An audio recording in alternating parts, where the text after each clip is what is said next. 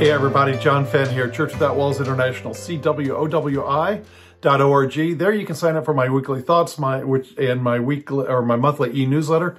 It's there in the headers of those and in the content and body of those where I put prophetic words. We announce things where we are meeting, conferences, schedules, stuff like that. So go to our website, sign up for the weekly thoughts and the monthly e-newsletter. And there you'll also find lots of videos about house church. You'll find archived writings. All my weekly thoughts are archived and many other resources for you. CWOWI.org, Church Without Walls International. We are a house church network in dozens of nations, all independent, autonomous, etc., but together on the same spiritual page of relationship-based faith, all about discipleship, implementing the Lord's ways into our lives. So today, talking about that which we've given to the Lord, the reward, and my own story, a little bit of something that really changed our lives and brought some things home, some truths home. But I want to share with you, talk about the reward, and everyone says, oh, boy, they've got another stone in their crown, another gem in their crown. But literally, there's a reward or payment that is talked about in the New Testament. It's not a reward like, good boy, you brought the bone back, or you brought the stick back, now I'm going to throw it out for you. Oh, you brought it back, good boy. It's not like that at all. Actually, the word reward, as it's used in the New Testament, is merely payment. Like, you worked 40 hours, and so here's your wage for 40 hours. It's not a pat on the back or whatever, but it is proportional. In fact, the word reward specifically mentions, it's in the word itself, reward, it means to match proportionally to what is deserved.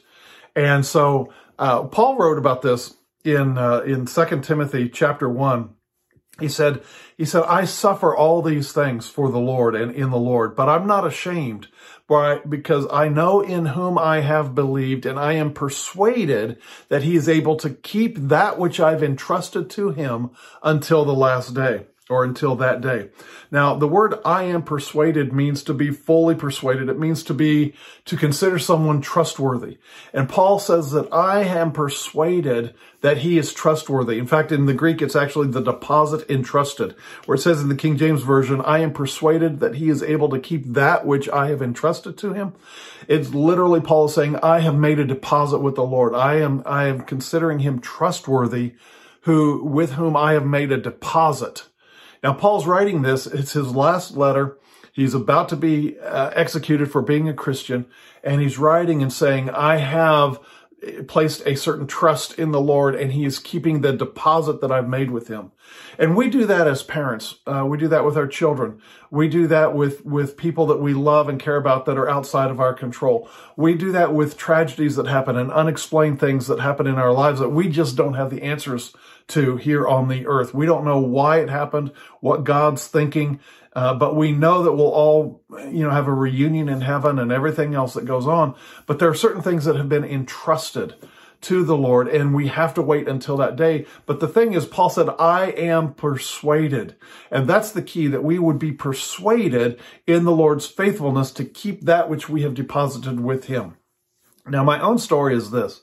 Our oldest son was born with the umbilical cord around his neck in a slip knot by emergency C-section, and he had brain damage from birth. He was a purple baby. As the nurse said, he pinked right up, but still his APGAR score, which is what they give newborns for reflexes and muscle tone and everything, his APGAR, which should have been a 9 or a 10 of an average birth, his was a 4. But we were first-time parents, and back then, 1979, they wanted the first-time moms to have a normal birth and everything. So they waited to the last second to do an emergency C-section. That's how he was born. So 6 months into his life, he was not sitting up normally, didn't have normal muscle tone. Took him to a doctor, and the doctor told my wife, and this is the truth, this is spring of 1980, a doctor in Longmont, Colorado, said, he has cerebral palsy. Cerebral palsy is not a disease. It's a general term for any injury to the brain that happens in labor or delivery. Sometimes it can be very mild, like maybe just weak muscles, or it can be very major where a child can't even breathe on their own. But anyway, he said, your child has cerebral palsy, brain damage, lack of oxygen at birth.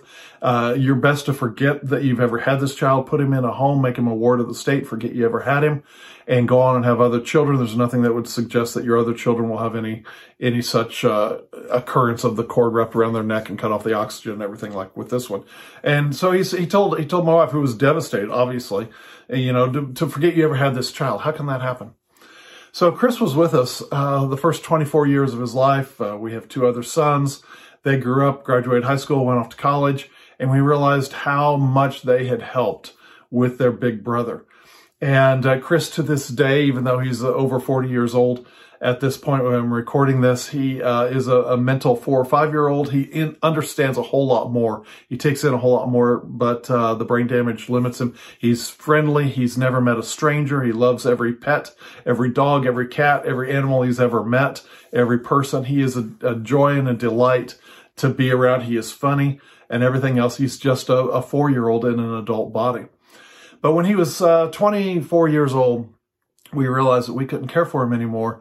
And so we made steps to place him into a group home, and we found one about 2 hours away from our house. And they said it would be 2 or 3 months before they'd even have an opening, so we had time to think about telling Chris, how do you tell a mental 4-year-old? How do you tell a 4-year-old you can't live at home anymore? And we were just devastated. We felt like the worst parents in the world and everything. And instead of 2 or 3 months, they called back the next week and said, we have an opening for Chris. And that just brought it all home. We thought we had a 2 or 3 month delay. We could adjust, and it suddenly, boom, we didn't have that opportunity.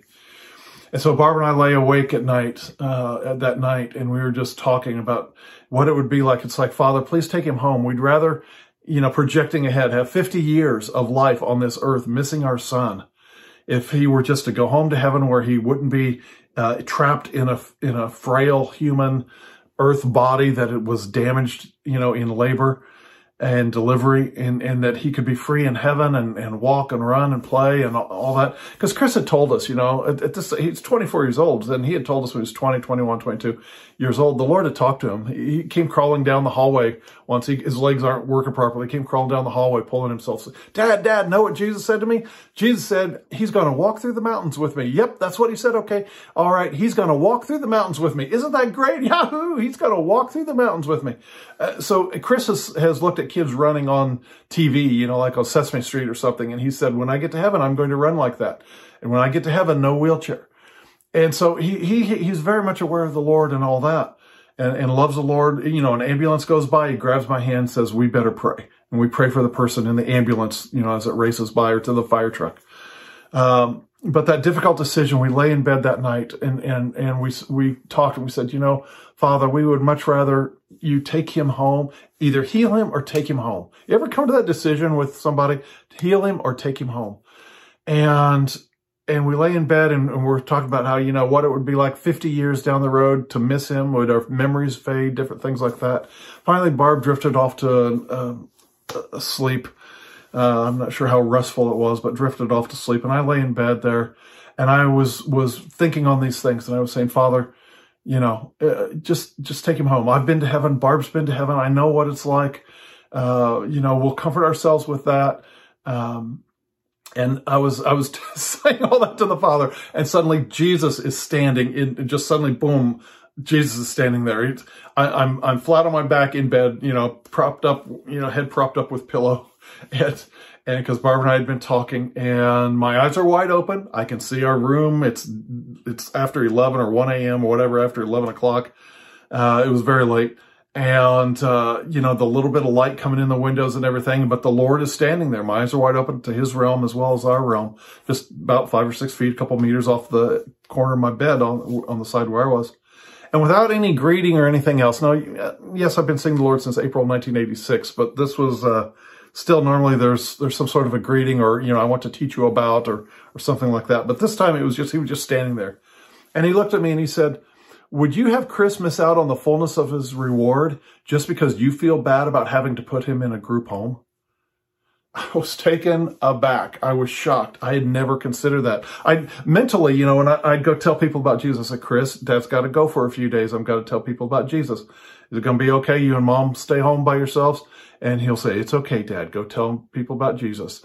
And so mentally, I had this, this awareness. Chris is part of the ministry, like Barb is part of the ministry. She truly is, we are one. She enables me to go forth and go out. But I never thought of Chris, that way until that moment. Would you have Chris miss out on the fullness of his reward just because you feel bad about having to put him in a group home? And I apologized. I said, Lord, I'm sorry. I never considered that. And of course, no, I don't want Chris to miss out on the fullness of his reward. I said, however, with a couple conditions, with these conditions. One, that he never be abused, and also that he never be neglected. And with a single shake of his head, the Lord went, done. And when he did that, he was gone. And from that moment on, Chris has been, we put him in the group home. The first 4 or 5 years were rough. We ended up having to move to be closer to him within about a half an hour now. Outside of the Tulsa area, we're now a couple hours outside of Tulsa and with closer to Chris. He's been there now. So, all these years, 17, 18 years now in that group home, he's fully adjusted. I see him on a weekly basis. But the point is that nonetheless, he has reward. And so I want you to think about people who maybe are not physically able or even mentally or whatever. There is a reward there. Chris loves the Lord, and to the fullest extent he can, he loves the Lord. I'm convinced he's got more rewards than most people because of the great attitude and everything that he takes things in, the long-term view of life that he has, that he's content when he gets to heaven, he's going to run like other kids and everything else. And he used to talk about, when I grow up, I'm going to be a pilot, and different things like that nature, of that nature. And I don't know when the end of his days are going to be, or my days, or anybody else, but I know that I have a deposit with the Lord. I have entrusted. It's 2 Timothy 1, 12 and 13 again. Just what Paul said. I am persuaded that the Lord, first off, I know in whom I have trusted, and because I know him, I am fully persuaded that what I have deposited with him, he's faithful and just and able to keep until that day. And I just am sharing that for you who maybe have similar situations. It could be with unexplained job loss. It could be, tragedies that happen, a turn of events. You may wake up and say, man, I did not think life would turn out this way. I didn't plan it this way. It may be mystery things that happen, accidents, tragedies, deaths, whatever the case is. But there's always a deposit that we have to trust the Lord, that we are fully persuaded. There is a reward. There is the other side of things. And so what I'm addressing right now is, number one, know him. And number two, then that allows you to become fully persuaded that the deposit you have made with him, you know that he is faithful to keep that against that day. So I just shared this story. It was especially true, came in the United States. We had a 4-day holiday, the 4th of July holiday, which is celebrate our independence. And Chris was here with everyone, and we had, 3 families here with 8 kids and Chris, and they were playing in the water and different stuff like that and running around. And there's Chris in his wheelchair, and my heart just went out to him. And we had another guest who wasn't able to, and my heart just went out to people just all over who have reward in heaven, that, they are loved and appreciated by the Lord, but it's not seen yet on the earth. But those that love them and care for them have made a deposit with the Lord. And so I just encourage you this day to, number one, know him, and then allow him to persuade you. Well, Paul said, I am fully persuaded that what I've deposited with him, he's able to keep against that day. So encourage that for you. We're all about real life, and that's as real as it gets. That heaven is real, and there is the other side. But there are questions that we just don't know, and it just has to be a deposit and trust. So know him, allow him to persuade you, and once you are fully persuaded, know that he is faithful to be able to keep that which you have deposited with him. All right, God bless. John Fenn, CWOWI.org. Hope this has been a blessing to you.